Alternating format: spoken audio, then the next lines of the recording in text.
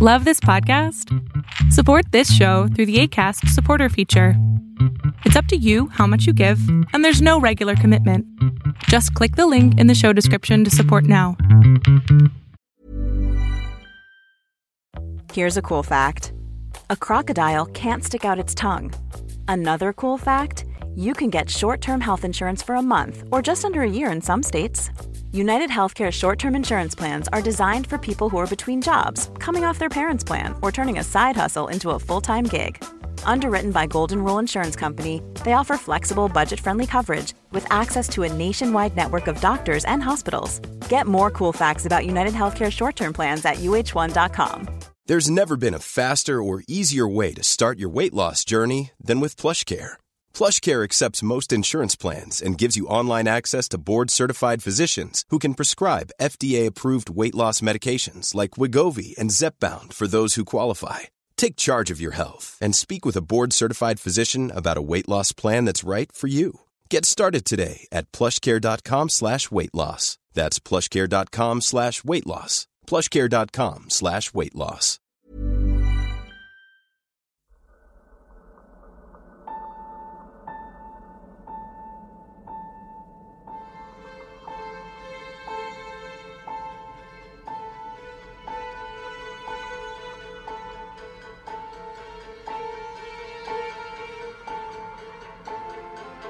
From the blackest corners of your mind, they call, pulling you deep into shadow, twisting your senses, keeping you from sleep.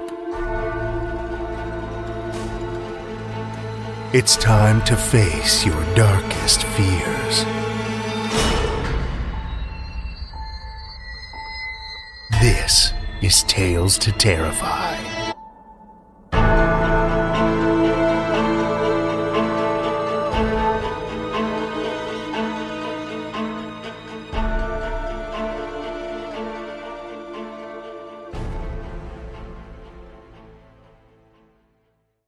Good evening, children of the night, and welcome. This week finds us in the state of New York. As the most densely populated corner of the United States, New York City, in particular, is home to a staggering number of terrifying tales and urban legends, a surprising number of which come from underground. Many of them I'm sure you've heard before. Man-eating alligators in the sewer who started life as pets. Giant killer super rats that ruled the streets after Hurricane Sandy. Twisted and deformed mole people living in abandoned subway tunnels. Haunted pirate treasure hidden deep beneath Liberty Island. Personally, one of my favorite stops, if only for the feel of the place, is Governor's Island. If you haven't been, it's a little island in New York Harbor covered in old military buildings and fortifications, as well as many other historic buildings, some of which have been left to be retaken by nature. But there's a deeper history that lurks beneath the surface of Governor's Island, too. A history of executions by both hanging and firing squad, 2 abandoned cemeteries, and a mass grave. And yes, all of the bodies are still on the island. Despite all that, or maybe because of it, it's the feel of the place that always gets to me. The feel and the aesthetic. Particularly if you wander around and peer into some of the abandoned buildings. I've always had a soft spot for that post-apocalyptic aesthetic. And peering through the fogged windows of some of the old buildings there, seeing the peeling paint, creeping moss and foliage pushing up through cracked tiles. It sends a thrill down my spine just picturing it. But Governor's Island is just a quick pit stop on our way to a deeper, more complex tale this week. We're headed away from the lights and noise of the big city to the furthest tip of Long Island, where we find a little village named Montauk and the nearby state park, Camp Hero. Full disclaimer, aspects of the tale I'm about to tell you might sound a little familiar, and for good reason. There's a certain show that was heavily influenced by stories of what went down at Montauk. In fact, that was even its working title. But I don't want to give it all away just yet. In 1982, a man by the name of Preston B. Nichols published a book titled The Montauk Project: Experiment in Time. In his account, he detailed his participation in U.S. military experiments that involved traveling through time, telepathy, and, for good measure, as much as 4 decades of dubious experimentation on children. Nichols claimed that he had only just become aware of many of these details after the brainwashing he'd been subject to had apparently begun to unravel. All of it seemed pretty sensational and outlandish, to say the least. But when others began to come forward with corroborating stories, the plot quickly began to thicken. For years, Nichols had worked at Camp Hero on a variety of secret experiments, often alongside a man named Al Bielek. During the 1970s, the two had worked on an electromagnetic contraption referred to as the Montauk chair, a contraption that was designed to amplify the psychic powers of their test subjects who were mostly made up of young boys, including Bielek's brother, Duncan, who was himself a subject of time travel, having supposedly had his consciousness downloaded into a younger version of himself. Duncan, as it turns out, had manifested psychic abilities, which made him invaluable to the experiment. And not just any psychic abilities. If he concentrated hard enough, he could manifest objects out of thin air. These abilities made Duncan the star of the show, and he spent plenty of time in the Montauk chair, subjected to all kinds of experiments. The first was called the seeing eye. Duncan would be given a personal belonging of someone, a piece of clothing or a lock of hair, maybe a favorite possession, and he would be asked to concentrate. With the help of the chair, Duncan would be able to transport his consciousness into the person whose belonging he held, almost like he was possessing them. He could see, hear, feel, and smell everything they did, but was just shy of being able to actually control them. Although I'd say it's a fair guess that control was exactly what the end goal was. This is where a group called the Montauk Boys comes in, a series of boys who were abducted and subjected to experimentation of their own. According to Nichols, this included sending them through mysterious portals in space-time to unknown destinations, or having their minds altered to implant subconscious commands. In fact, years later, once Nichols and Bielek started talking more frequently about their experiences, a number of men came forward with newly uncovered memories of being abducted regularly from their homes and brainwashed. During the time the Montauk Boys were being experimented on, Duncan's powers began to grow until he was able to reliably open a portal to different times and places, including to other parts of our solar system. Eventually, Nichols and some of his colleagues began to grow afraid of the power they wielded, and they hatched a plan to have Duncan help shut the program down, once and for all. Here's how Nichols describes it in his book. "We finally decided we'd had enough of the whole experiment. The contingency program was activated by someone approaching Duncan while he was in the chair and simply whispering, 'The time is now.' At this moment, he let loose a monster from his subconscious, and the transmitter actually portrayed a hairy monster. It was big, hairy, hungry, and nasty. But it didn't appear underground in the null point. It showed up somewhere on the base. It would eat anything it could find, and it smashed everything in sight. Several different people saw it, but almost everyone described a different beast." While everyone in the facility was occupied with the chaos of the rampaging monster, Nichols took the opportunity to destroy the Montauk chair. The result was an end to the project after which employees were brainwashed and the lower levels of the base were sealed with concrete. But despite that, Nichols and Bieluk, until he died in 2011, were sure the experiments were still going on somewhere. Activity at the Camp Hero base may not have ceased entirely either. To this day, explorers still report hearing screams from the abandoned tunnels underneath the complex, and there are reports of high-level power usage in the area as well.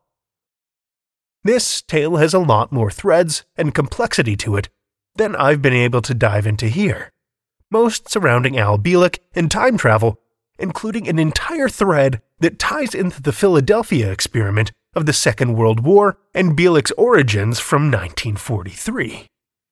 I don't want to drag you further down that rabbit hole, but if you're curious, there's plenty of places to dig deeper for details.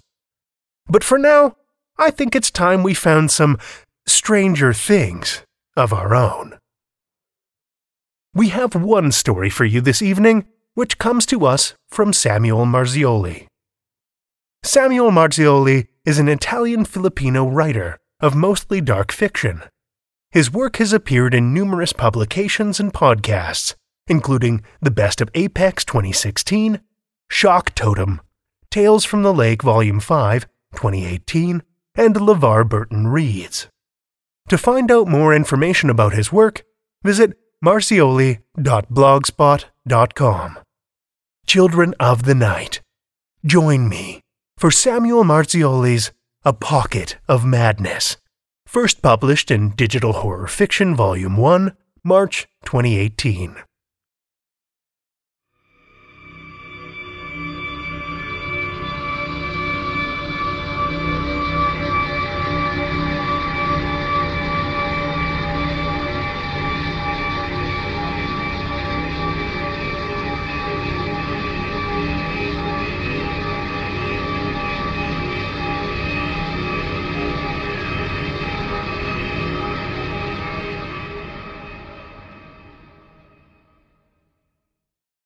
Janair stumbled naked through his backyard, his breath streaming through his teeth in cotton wisps.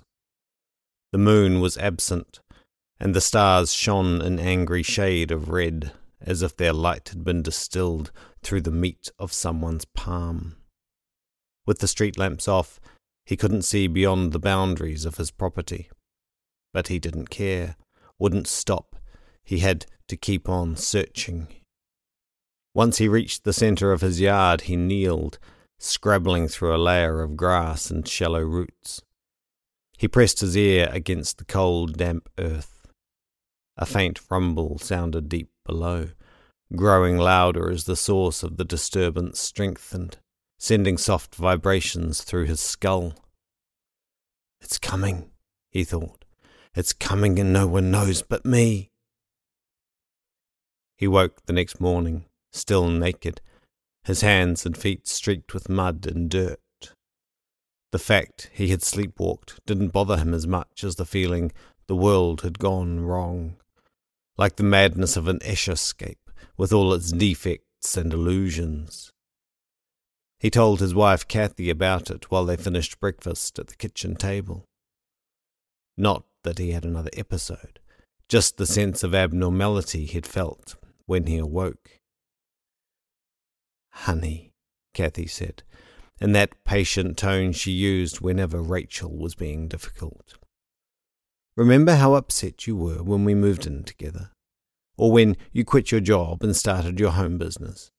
Not to mention the way you acted when Rachel was conceived." His breath caught, and he transferred scolding eyes from her to Rachel in the living room. Rachel was rolling on the carpet amid stacks of still sealed moving boxes and furniture gathered in a cluster. Their eyes locked. She waved, and he waved back, feigning a smile. "That was low," he muttered. "It wasn't meant to be," she said, and took him by the wrist. "All I'm saying is, you don't like change. And ever since we started moving, change is all you've had. Once we settle in, truly organize this clutter, I have no doubt you'll feel better." He fought the impulse to snatch his arm away, to free himself from the feel of scouring pads rubbing his skin raw. "Yeah, maybe you're right," he said, but he couldn't bring himself to believe it. They spent the remainder of the day shuffling their belongings up and down the stairs, assigning essentials to drawers and closet space, and organising the furniture. The following day was Rachel's birthday. While their 2-week move had been exacting, they managed to assemble the bones of a party plan while lying in bed that night. The next morning, Kathy woke Rachel early and took her on the pretense of a girls' day out. Janaea stayed behind to decorate. He wanted the house to be spectacular, chock full of bright colours and shiny things, whatever it took to help Rachel forget the friends she'd moved away from and would probably never see again. But he had to admit, part of it was to assuage the glacier ache that formed whenever Rachel's birthday came around. When Kathy first told him she was pregnant, he wasn't ready to be a father yet. His notion of a baby was a needy gob of flesh that devoured all of space and time around it, like some diminutive black hole. He had even accused his wife of cheating based on the razor-thin reason he always used a condom. Even his basic grasp of biology was enough to discredit his suspicions, but his mind had been set to automatic, fueled by insecurities, not evidence and logic. To his credit, he had embraced the truth well before his daughter was born. In time, she became the sunrise of his days and the moonlight of his evenings. He never believed he could feel that way about a child, but the last 8 years of fatherhood had proven him many times the liar. When Rachel burst through the front door, trailed by a tired, plodding Kathy, the trappings had been set. Streamers spanned the house, mylar balloons and banners were strewn about, pin-up games of cartoon animals were fixed to the walls, and noisemakers of various shapes and sizes sat in bowls, awaiting a puff of air to bring their voices to life. "I love it," she said, throwing herself at Jenna and crushing him in a monster hug. "Looks great," said Kathy. "You really outdid yourself." The great lump of ice inside Jenna melted to a speck. "Anything for my baby girl." After a few rounds of party games, and running through the sprinklers out back, they reconvened on the living room couch. Jenna and Kathy occupied the space on either side of Rachel as she tore through her gifts, her cheeks quivering from the strain of all her smiles. She received several toys, a dozen books, some stuffed animals, and, last, though I certainly hope not least, said Jenna, a hula hoop. "I've always wanted one of these," Rachel said, holding up the hula hoop. "How did you know?" "Call it a father's intuition," said Jenna. "Do you really like it?" "Yeah, it's awesome." A month passed before Jenna had another episode. This time, he wandered through the streets of his new neighbourhood, calling Rachel's name. The night dripped darkness thick as candle wax, smothering the world at the borders of his vision. Houses watched him as he passed, silently laughing, as if he were the punchline to a joke he should have known but couldn't quite remember. When he woke, it felt as if his room had become untethered from the house. A blurred lens filtered out finer details, transforming everything into mere impressions of what they'd been before. Bolstered by the wave of panic, he rushed for the hallway, intent on finding Rachel. He didn't notice the bedroom door until he collided with it and crumpled to the floor. "It's all in my mind," he told himself, staring up as stucco ceiling patterns arranged themselves and clarified before his eyes. "It isn't real." His doctor had called his unusual experiences hypnopompic hallucinations, a sort of augmented reality where gargantuan spiders appeared, Vortices opened in thin air, and foreign words pasted themselves to the walls and ceiling like the pages of some ancient tome. With his recent bouts of sleepwalking, what he and Kathy had taken to calling episodes, things had only gotten worse. He felt trapped between two storm fronts, fearful of what he might think or do or say while his mind was lost in the tumult of their merging. Kathy had already gone to work that morning, so Jenna was left to take care of Rachel. They ate breakfast. Between each earnest bite, Rachel slopped her spoon into her cereal bowl and regaled him with stories of what she'd done so far that summer. Most of her stories involved various tricks she taught herself. Her word for a spastic dance she did while hooping that never failed to remind Jenna of someone shaking ants loose from their underwear. "That's great, honey. I'm so glad you like it," he said. "I've got some new tricks I want to show you." "Okay, but I've got a lot of work to finish first." He wasn't done by the allotted time, but he dutifully trudged out back and draped himself across the edge of the deck. Their backyard was a 1/4-acre lawn, with a strip of earth separating it from the surrounding fences. A draining system with an iron grate had been installed where the ground bowled in its centre. Rachel had come to love that grate. She used it as a stage. Since her birthday, not a day went by where she didn't drag one or both of her parents out back for an impromptu performance. "Presenting Rachel, the hula hoop queen," Rachel announced. He tried his best to give his full attention, but as each new trick piled on, various projects gambled through his mind and he could think of nothing else. "That's all for today, honey." "Come on, Daddy," Rachel begged. "One last one." "Save it for next time," he said, rising to his feet. "It'll just take a second." "I said no." "Please, come on, just one." "God damn it, Rachel, not right now." Rachel went still. Her shoulders slumped in a quiet sulk and her bottom lip bulged between the wet lines of her tears. Jenna retreated to the patio. Before he went inside, he meant to apologize, to promise his undivided attention the next time she had a show. But when he turned, the world went still and all sound drained into an eerie silence, save for the wild beating of his heart. Rachel was gone. Only her hula hoop remained, its plastic rim circling the grate like a target on a map. When Kathy returned from work, Jenna was seated on their backyard deck, picking at the knowledge of Rachel's absence as if it were a fresh scab covering an old wound. "The house is a mess," she said. "What were you two doing in there?" He took the barest moment to meet her gaze. Whatever she saw in his expression made her face blanch. "What is it?" And then, when she finally caught the measure of his silence, "Where's Rachel?"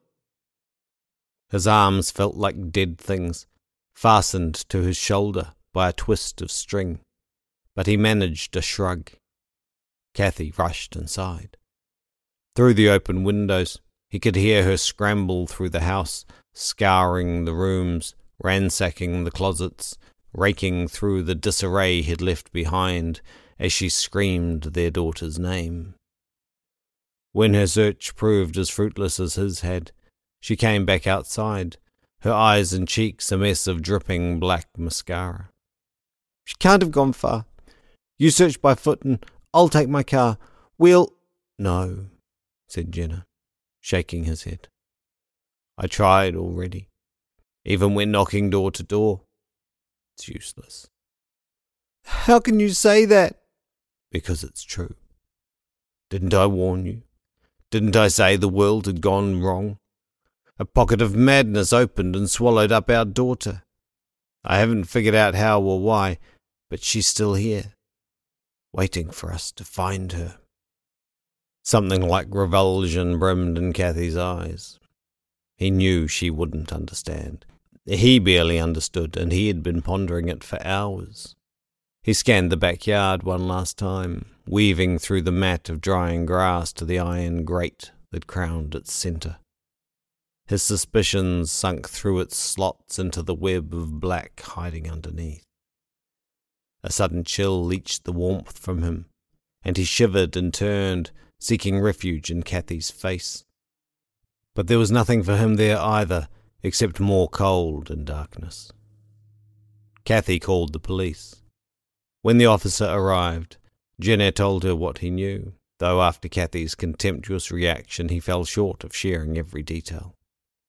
The officer searched the house and property, making a point to mention all the things that had made Rachel's disappearance peculiar.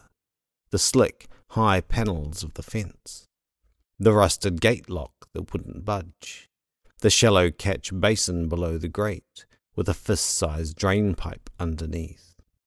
She could have climbed out a window, the officer suggested. No, said Jenna. I would have seen it. Jenna could read her doubt written clear as text across her face. She had her theory. Negligent father dozes off. But for Jenna, the simple answers had been precluded. In Rachel's last moments, he'd held her reflection, could almost feel her distress bleeding from the glass of the patio door. Though he hadn't recognized the importance at the time, she'd vanished exactly where she'd stood. Kathy took Jenna on a drive around the city. She grilled him for information as they took turns shouting their daughter's name out the open window. He only reiterated what he had told her before. Vague ideas, the details of which still left him grasping at absurdities and shadows. Kathy cried, refused to say another word to him besides, "That's crazy. You're crazy." And, "What's happening to you?" She dropped to the couch when they got back home, clutching her cell phone to her chest as if it were a lucky talisman. He sat beside her, held her hand. "We'll find her soon, I promise," he said, the dull echo of the lie thudding through the cavern of their living room. Night came before Kathy's sobs slipped into the long, deep grooves of sleep. He gave her hand a gentle kiss, and then made his way outside. The stars were gone, and the moon was a waning crescent. It gave the sky an empty feel, as if the heavens were tired things sliding into the dark side of eternity, and the little globe of earth lay abandoned in the universe. It felt like too much of a coincidence to not mean something, but he couldn't imagine what. Lying flat on his belly by the grate, he listened to the doldrums, hoping Rachel's voice would echo from the ground and justify every single word he had said. "I'll find you, Rachel," he thought, before the early morning came and, with a warm, soft blanket of wind, lulled him into an anxious sleep. A lot can happen in 3 years, like a chatbot may be your new best friend. But what won't change? Needing health insurance. United Healthcare Tri-Term Medical Plans, underwritten by Golden Rule Insurance Company, offer flexible, budget-friendly coverage that lasts nearly 3 years in some states. Learn more at uh1.com. Quality sleep is essential. That's why the Sleep Number Smart Bed is designed for your ever-evolving sleep needs. Need a bed that's firmer or softer on either side? Helps you sleep at a comfortable temperature? Sleep Number Smart Beds let you individualize your comfort, so you sleep better together. J.D. Power ranks Sleep Number number 1 in customer satisfaction with mattresses purchased in-store. And now, save 50% on the Sleep Number Limited Edition Smart Bed for a limited time. For J.D. Power 2023 award information, visit jdpower.com/awards. Only at a Sleep Number store or sleepnumber.com. Millions of people have lost weight with personalized plans from Noom. Like Evan, who can't stand salads and still lost 50 pounds. Salads generally for most people are the easy button, right? For me, that wasn't an option. I never really was a salad guy. That's just not who I am. But Noom worked for me. Get your personalized plan today at Noom.com. Real Noom user compensated to provide their story. In 4 weeks, the typical Noom user can expect to lose 1 to 2 pounds per week. Individual results may vary.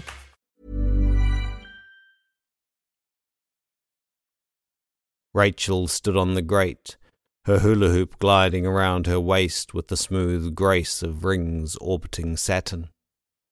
"Watch me, Daddy. Bet you I can reach 1,000. "No way. That's a sucker's bet," said Jenna, seated on the deck, his chin resting on his upturned hands. "You're doing great, honey," said another Jenna, sprawled out on the ground beside Rachel. From the second Jenna's viewpoint, Rachel eclipsed the sun. Its rays gilded her with an aura bright as fire, and he reached through the increasing distance for the silhouette of her face. "Watch me, Daddy," Rachel said again, but her voice was deeper now, as if time had stalled, pouring her words out slow as dripping batter. The earth began to crawl, a sluggish shake that pitched both Jennas to their backs. They recovered in time to watch as the great slots parted, transformed into a mouth. Rachel fell inside. The mouth clamped shut around her. Its metal teeth grinded through her flesh and bones, swallowing her and the guttural screams that followed. Jenna on the deck scrambled on his hands and knees, the shocked ovals of his eyes lingering long after he vanished. Jenna on the ground scurried forward and gazed into the endless gullet of the drain pipe. Far below, something returned his stare. A vile thing cloaked in black, the suggestion of a face split in two by a wide, salacious grin. Jenna jolted back before the face receded, and the mouth reverted to a harmless grate again. "What are you doing?" He hauled himself around to find Kathy gaping at him through a crack in the patio door, dressed in her pajamas. "I found Rachel!" Kathy's strangled moans trailed her across the lawn, and she fell beside Jenna on hands and knees. "She's inside," he said. "Help me pull her out." Kathy wrenched the grate off, and Jenna thrust his arms into the catch basin. His fingers squirmed, scraping at the walls, slithering halfway into the drain pipe too slim to admit his bulk. When he withdrew his hands at last, all he had to show for it were 2 fists full of brown sludge, slick as oil. Words hovered out of Jenna's reach. He licked the dryness from his lips, gazing at Kathy in quiet desperation. She looked too pale to be alive, her face frozen in grief, in shock, in terror. "Kathy, you have to believe me." He inched forward on his knees, reaching out to her, sludge drooling through his splayed fingers. "I saw her. She was there." Her eyes met his, but they stared blind, devoid of understanding. "Jenna," she said, a thrill note of condemnation before she hurried back inside. Jenna wasn't surprised when Kathy told him she was leaving. The months had grown long teeth and bitter claws between updates from police that never brought good news. Nightly screaming arguments only made things worse, washing over them like an acetone solution, loosening their bonds until they finally slid apart. He could see the change come over her. It was in the way she stroked his face, her coddling inflection, the wet glass of her eyes looking through him to a place full of reminiscing and regret. "You have every right to fall apart," she said, after she'd packed her things in matching suitcases and stuffed her car with boxes. "But I can barely hold myself together. If I stay, both of us might break, and where would that leave Rachel?" I am trying to help," he said. "I know. I will find her." "Okay. I'm not crazy." Her eyebrows furrowed and her lips flattened to a line, but she had no response for that one. Jenna remained in the family home. He drifted soundlessly from room to room, speaking his daughter's name only in sobs and cracking whispers. He spent most of his time holding vigil in the backyard, hoping to fall asleep and find one last glimmer of his daughter in the dust and cobwebs of his brain. But he couldn't sleep, much less dream, and soon the prospect of a hypnopompic visitation felt as vacant as the house. Unlike Kathy, he never saw the point of taping posters up to windows or handing flyers out to callous passers-by. He much preferred to search the internet, sewing a quilt from disparate information where the borders were all frayed and the pieces didn't fit. Still, some of it proved interesting. On a personal blog, he read about a man from Gilbertville who had excavated a swimming pool in his backyard shortly before his wife disappeared. On a forum for sharing paranormal experiences, a woman from Cedar Rapids claimed a hole left from a tree trunk removal had gobbled up her dog. On a website dedicated to missing children, a mother in Eldridge reported last seeing her son while he was digging for buried treasure in a field adjacent to their house. He sent all three of them an email. A month passed before someone responded. "Pick my brain if you think it'll help," the mother from Eldridge wrote. She signed it simply Mary. The sight of it brought a too rare smile to Jenna's face. In and by itself, her message promised him no answers, but added to the modest pile of what he knew, it felt like hope, a true step forward when all he had were a series of retreats. He wrote her back immediately. When Jenna pulled his car up to the curb, Mary was waiting on the sidewalk, buried in the shade of her front yard's looming oak. From the look of her, she could have been any suburban mom he had ever met, with sagging sweats and a food-stained tee that spoke of many mornings hustling breakfast and wrangling kids out to the school bus.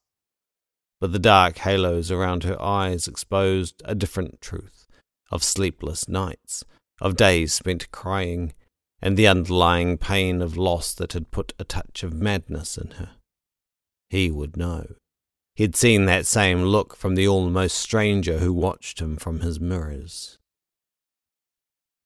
"Mary," he said, "you must be Jenna." "That's me.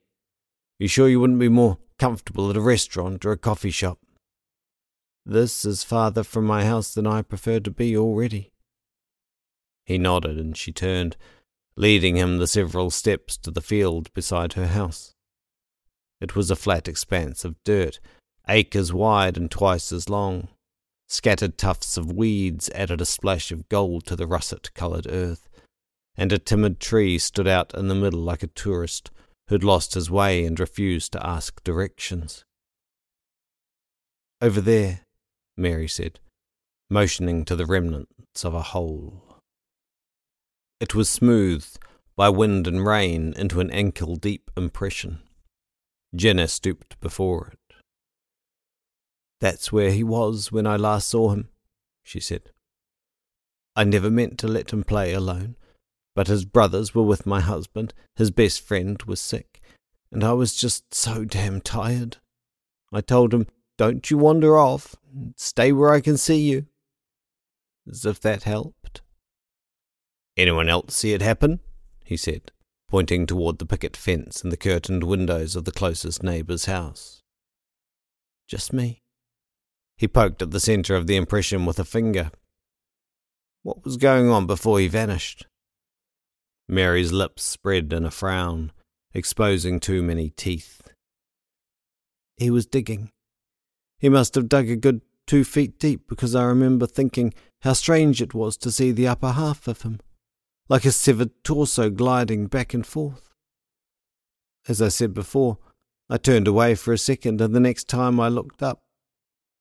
She crossed her arms and shut her mouth, as if holding back a tremble and a blooming need to wail.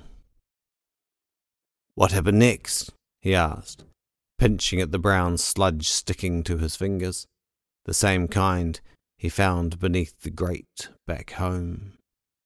I ran and ran and ran. When I got to him, all that was left was a black hole that ran too deep, miles of it punched into the ground, and in its centre—" She choked, pressed her palm against her mouth, and held it there. "Go on," he said, heart pounding, knees trembling from the weight of anticipation. What was it? He knew the answer before he even asked the question. Different words for brush strokes, a divergent colour palette, but still the same image painted on the canvas of his mind.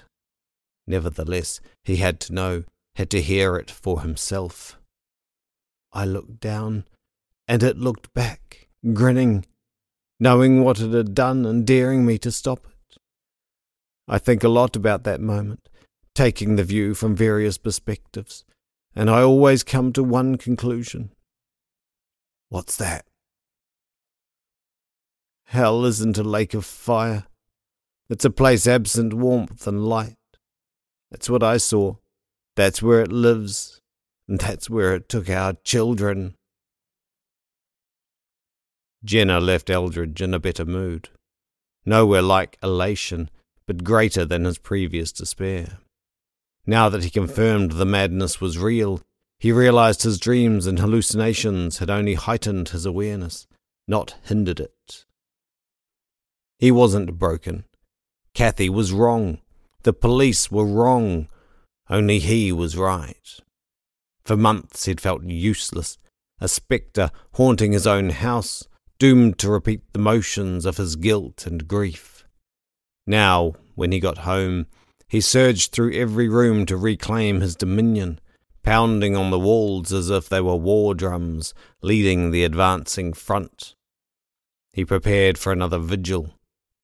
This time he was armed with a shovel, a wheelbarrow, and the knowledge that irrationality had infested his backyard, its spindly roots burrowed deep into the ground. Anything was possible. Maybe he'd dig enough to penetrate the Earth's outer core of liquid fire. Maybe he'd descend still deeper, carve a tunnel through the center of the planet and come out the other side. But maybe, if luck or chance were with him, he'd pierce the black heart of hell itself and save his daughter. "Rachel," he said, leaning on the shovel's handle as he peered into the grate. Silence ensconced that solitary word, so he continued, "I'm coming for you." He began to dig, filling the barrow to its limits before dumping the contents at the farthest corner of his yard. 5 feet down, and still he kept on digging. 10 feet, and the thought of quitting never came. Hours passed. The mound of dirt became a hillock. It was only when he reached 20 feet below the backyard surface that he dropped at the bottom of the pit, gasping and choking on the salt and tang of earth. He looked up and saw the eye of the moon squinting down at him. The weight of gravity pinned him to the ground, carving furrows at his edges like the chalk lines of corpses. Numbness spread throughout his body, even as the dirt and rocks and clay absorbed him, dragging him down into a fitful sleep. Jenna woke the next morning.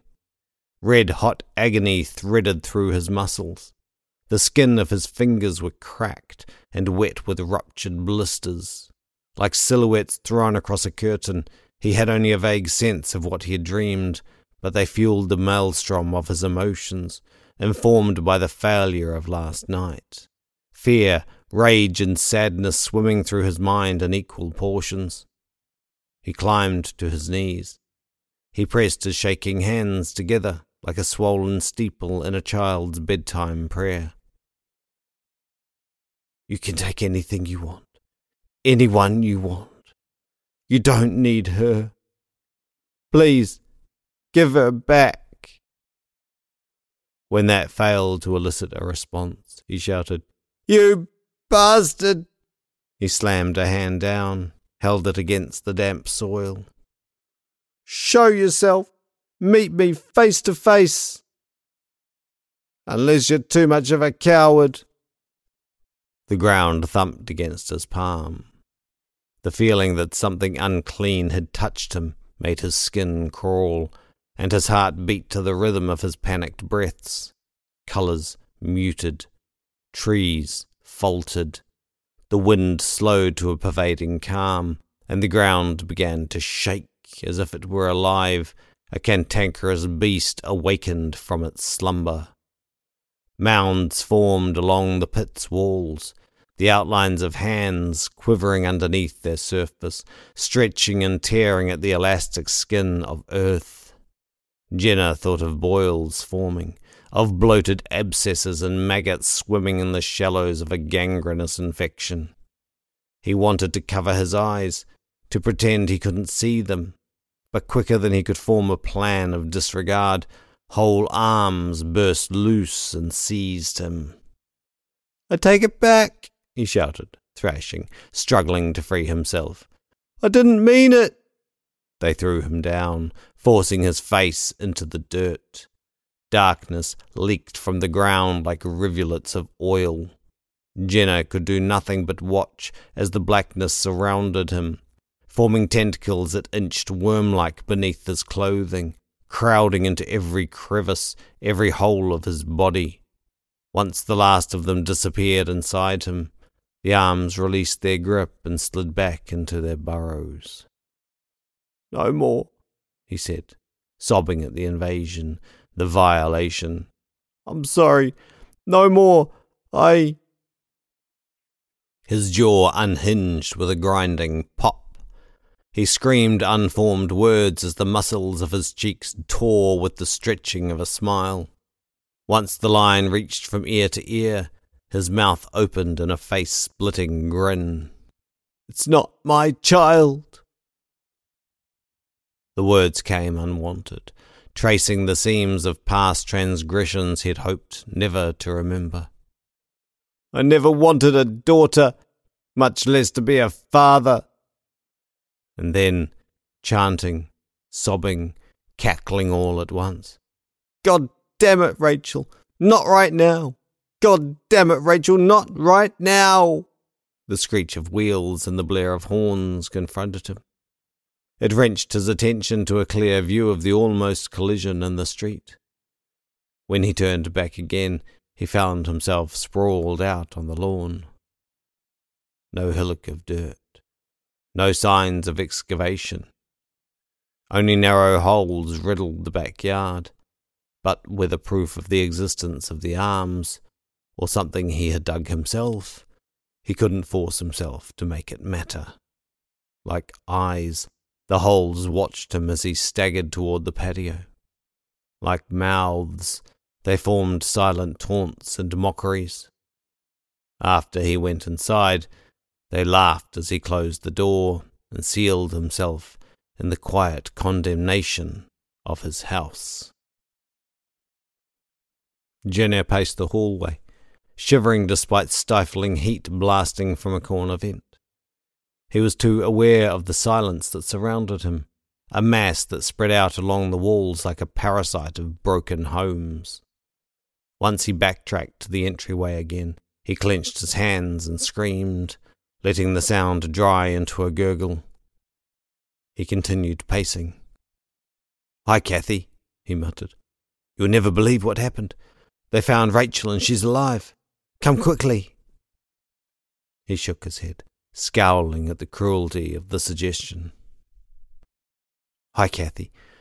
I know this will be hard to believe, but I know how to get Rachel back. At least I have a plan. Come meet me at the house." He shook his head again, juggling the mental weight of every word to strike a perfect balance. "Hi, Kathy. It's Jenna. I have something to tell you. Please, come over. It's not the kind of thing that should be said over the phone." This time he nodded, satisfied. Ever since the morning, he'd kept his mind secret even from himself, not wanting to complicate the process with emotions or the risk of second thoughts. All he allowed himself to know was that he needed her. He pulled his cell out from his pocket and dialed. The phone trilled 3 times before the line picked up. "Hello? Hi, Kathy. It's me." Jenna sat on Rachel's bed as he waited for Kathy's arrival, making lazy turns with the hula hoop clutched in his hands. Thoughts crowded in, unfolding in bursts of happy memories. the day he and Kathy met, the day they got married, the day Rachel was born and he held her for the first time. He savoured the sweet taste of them, and wept at the failure of his thoughts and actions that had marred so much of his family's fleeting time together. As soon as her key jingled in the front door lock, he went to greet her. He risked a smile, but it soon withered when she countered with a grimace, an expression so much like condescension in that insufficient light. "You look exhausted," she said. "Are you still having episodes?" "No." "Hallucinations, then?" "No. These days, I haven't slept enough to have either one." He meant it as a joke of sorts, but his weak laughter only seemed to rattle her. "I'm glad you came. I almost didn't." "Why?" "The sound of your voice over the phone was different, not like you at all." He gave no explanation, just shrugged and cut a path to the patio door. She didn't follow until he beckoned, and even then only after she scanned the clutter of the house. Garbage overflowing trash bins, dirty clothes left in slapdash piles, a monolith of unwashed dishes filling up the sink. The sorry state of the backyard only deepened her hesitation. Her eyes skimmed and stumbled over every hole as if puzzling out their meaning, their purpose. "Jenna, why am I here?" she asked. He didn't have the words to make sense of all his thoughts. The last time they'd spoken, Kathy told him she didn't understand him anymore. He supposed part of him wanted to explain himself, to let her know that everything he had done was always about their daughter. Always. "You remember what I said about how Rachel disappeared? I didn't tell you the whole truth." He held out a hand, as if inviting her to take it. She made only a small step forward, skirting the edge of the deck. "I was where you are now, and she was over there," he said, pointing to the grate. "I needed to get back to project plans and deadlines, but she kept begging me to stay. 'Just one more time, Daddy.' She only wanted to make me proud. And I—" "What are you trying to tell me?" "What did you do?" I yelled at her. No, worse than that. I swore and hurt her with my words. He headed for the centre of the lawn, clearing the grate in a single stride. Ever since then, I've wondered what would have happened if I'd just put my work aside and watched her play. What would have been the harm in 10 more minutes? Maybe she wouldn't have gone missing. Maybe you and I would still be together. Is that what this is about? She shook her head. A moment of anger didn't take away our daughter. It's not your fault. Isn't it?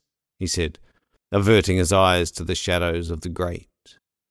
She rushed at him, arms wide with the promise of an embrace. For a moment he almost let her, longed to feel her liquid warmth after so many months of drought. But the moment passed as soon as she stepped on the grate, and he held his hand out to stop her. This isn't about me. His stomach churned. Don't you see? I can't let that be the last memory Rachel has of her father. I need to make things right. What more can you do than what has been tried already? That's just it. You can't say we've tried everything already, because I know I haven't. Last night I wrestled with the darkness, and the darkness won. It always wins, always has. It got me thinking, maybe yielding to its rules is the only way to bring her back. Kathy began to cry. You're doing it again. You're not making any sense. Maybe so. I have no idea if this will work, and I might be as crazy as you think. I guess we'll both find out in a moment. Jenna touched her cheek and mouthed, I love you. He turned to face the other way, but kept his ears perked for her rebuff, a fresh promise of abandonment. The quiet lingered behind him like an accusation, crushing him with guilt. The guessing proved too much to bear, so he turned around again. Kathy wasn't there. "Please," Jenna said, weeping as he kneeled and pressed his forehead to the ground in supplication. "I have nothing more to offer."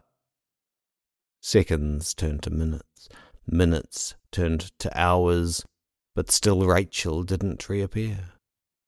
The sun dawdled through the sky, slow as a funeral procession, before weariness and self-loathing consumed him. He closed his eyes. Still clinging to the tatters of hope, he rattled off a sigh and gave himself to the void behind his eyelids. When he woke the next morning, he found Rachel lying fetal on the grate. Her skin clung to her bones like wet tissue, viscous grime covering her from head to toe. She squinted against the harsh glare of daylight, but remained otherwise inert, didn't seem to realize where she was. With everything that had happened, Jenna didn't have the will or strength to laugh or celebrate. He simply scooped Rachel into his arms and wept. The police began another search, this time for Kathy. Jenna and Rachel were forced to live in their house for the duration of the new investigation. Jenna took precautions to make sure Rachel never touched that infected backyard ground again.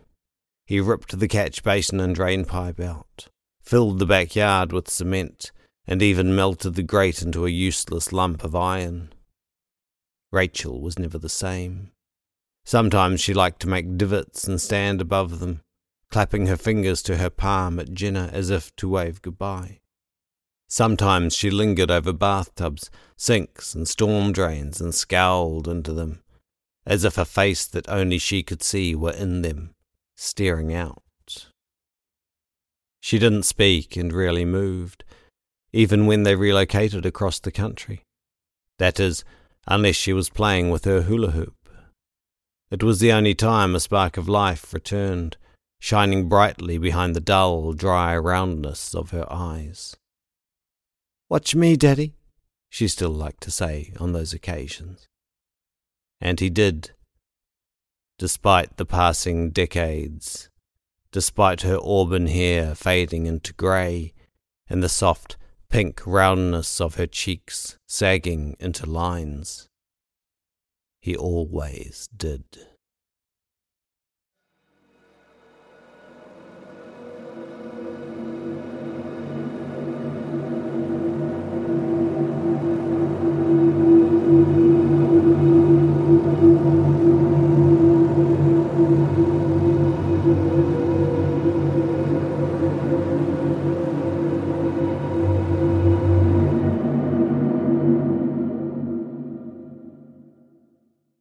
That was Samuel Marzioli's A Pocket of Madness, as read by Dan Raybarts.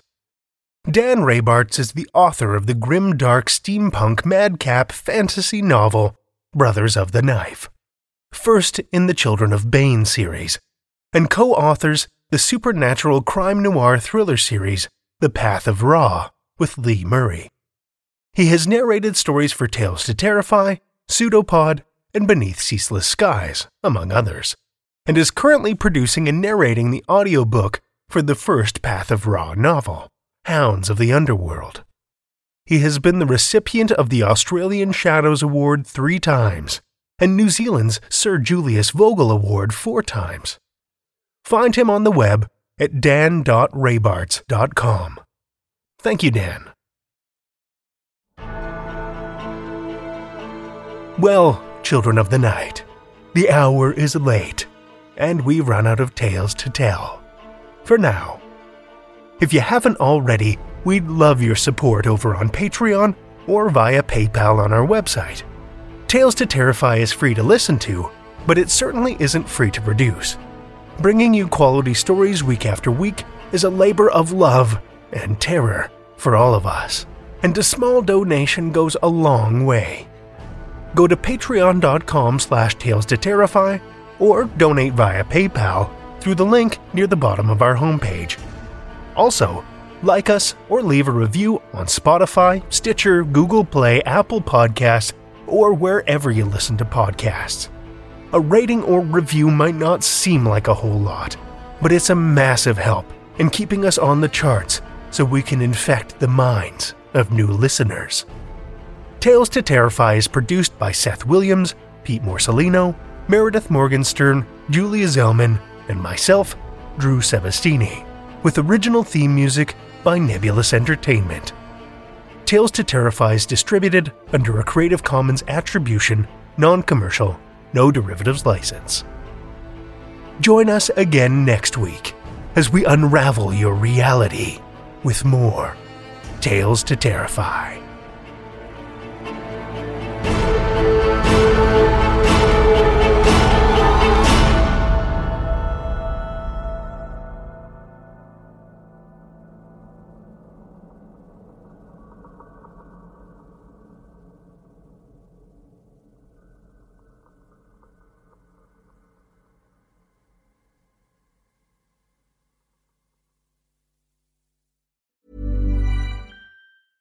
How would you like to look 5 years younger? In a clinical study, people that had volume added with Juvederm Voluma XC in the cheeks perceived themselves as looking 5 years younger at 6 months after treatment. Look younger, feel like you. Add volume for lift and contour in the cheeks with Juvederm Voluma XC. Reverse signs of aging by adding volume to smooth laugh lines with Juvederm Volure XC. For important safety information and to find a licensed specialist, visit Juvederm.com. That's JUVEDERM.com. Not for people with severe allergic reactions, allergies to lidocaine, or the proteins used in Juvederm. Common side effects include injection site redness, swelling, pain, tenderness, firmness, lumps, bumps, bruising, discoloration, or itching. There's a risk of unintentional injection into a blood vessel, which can cause vision abnormalities, blindness, stroke, temporary scabs, or scarring. Talk to a licensed specialist to find out if it's right for you.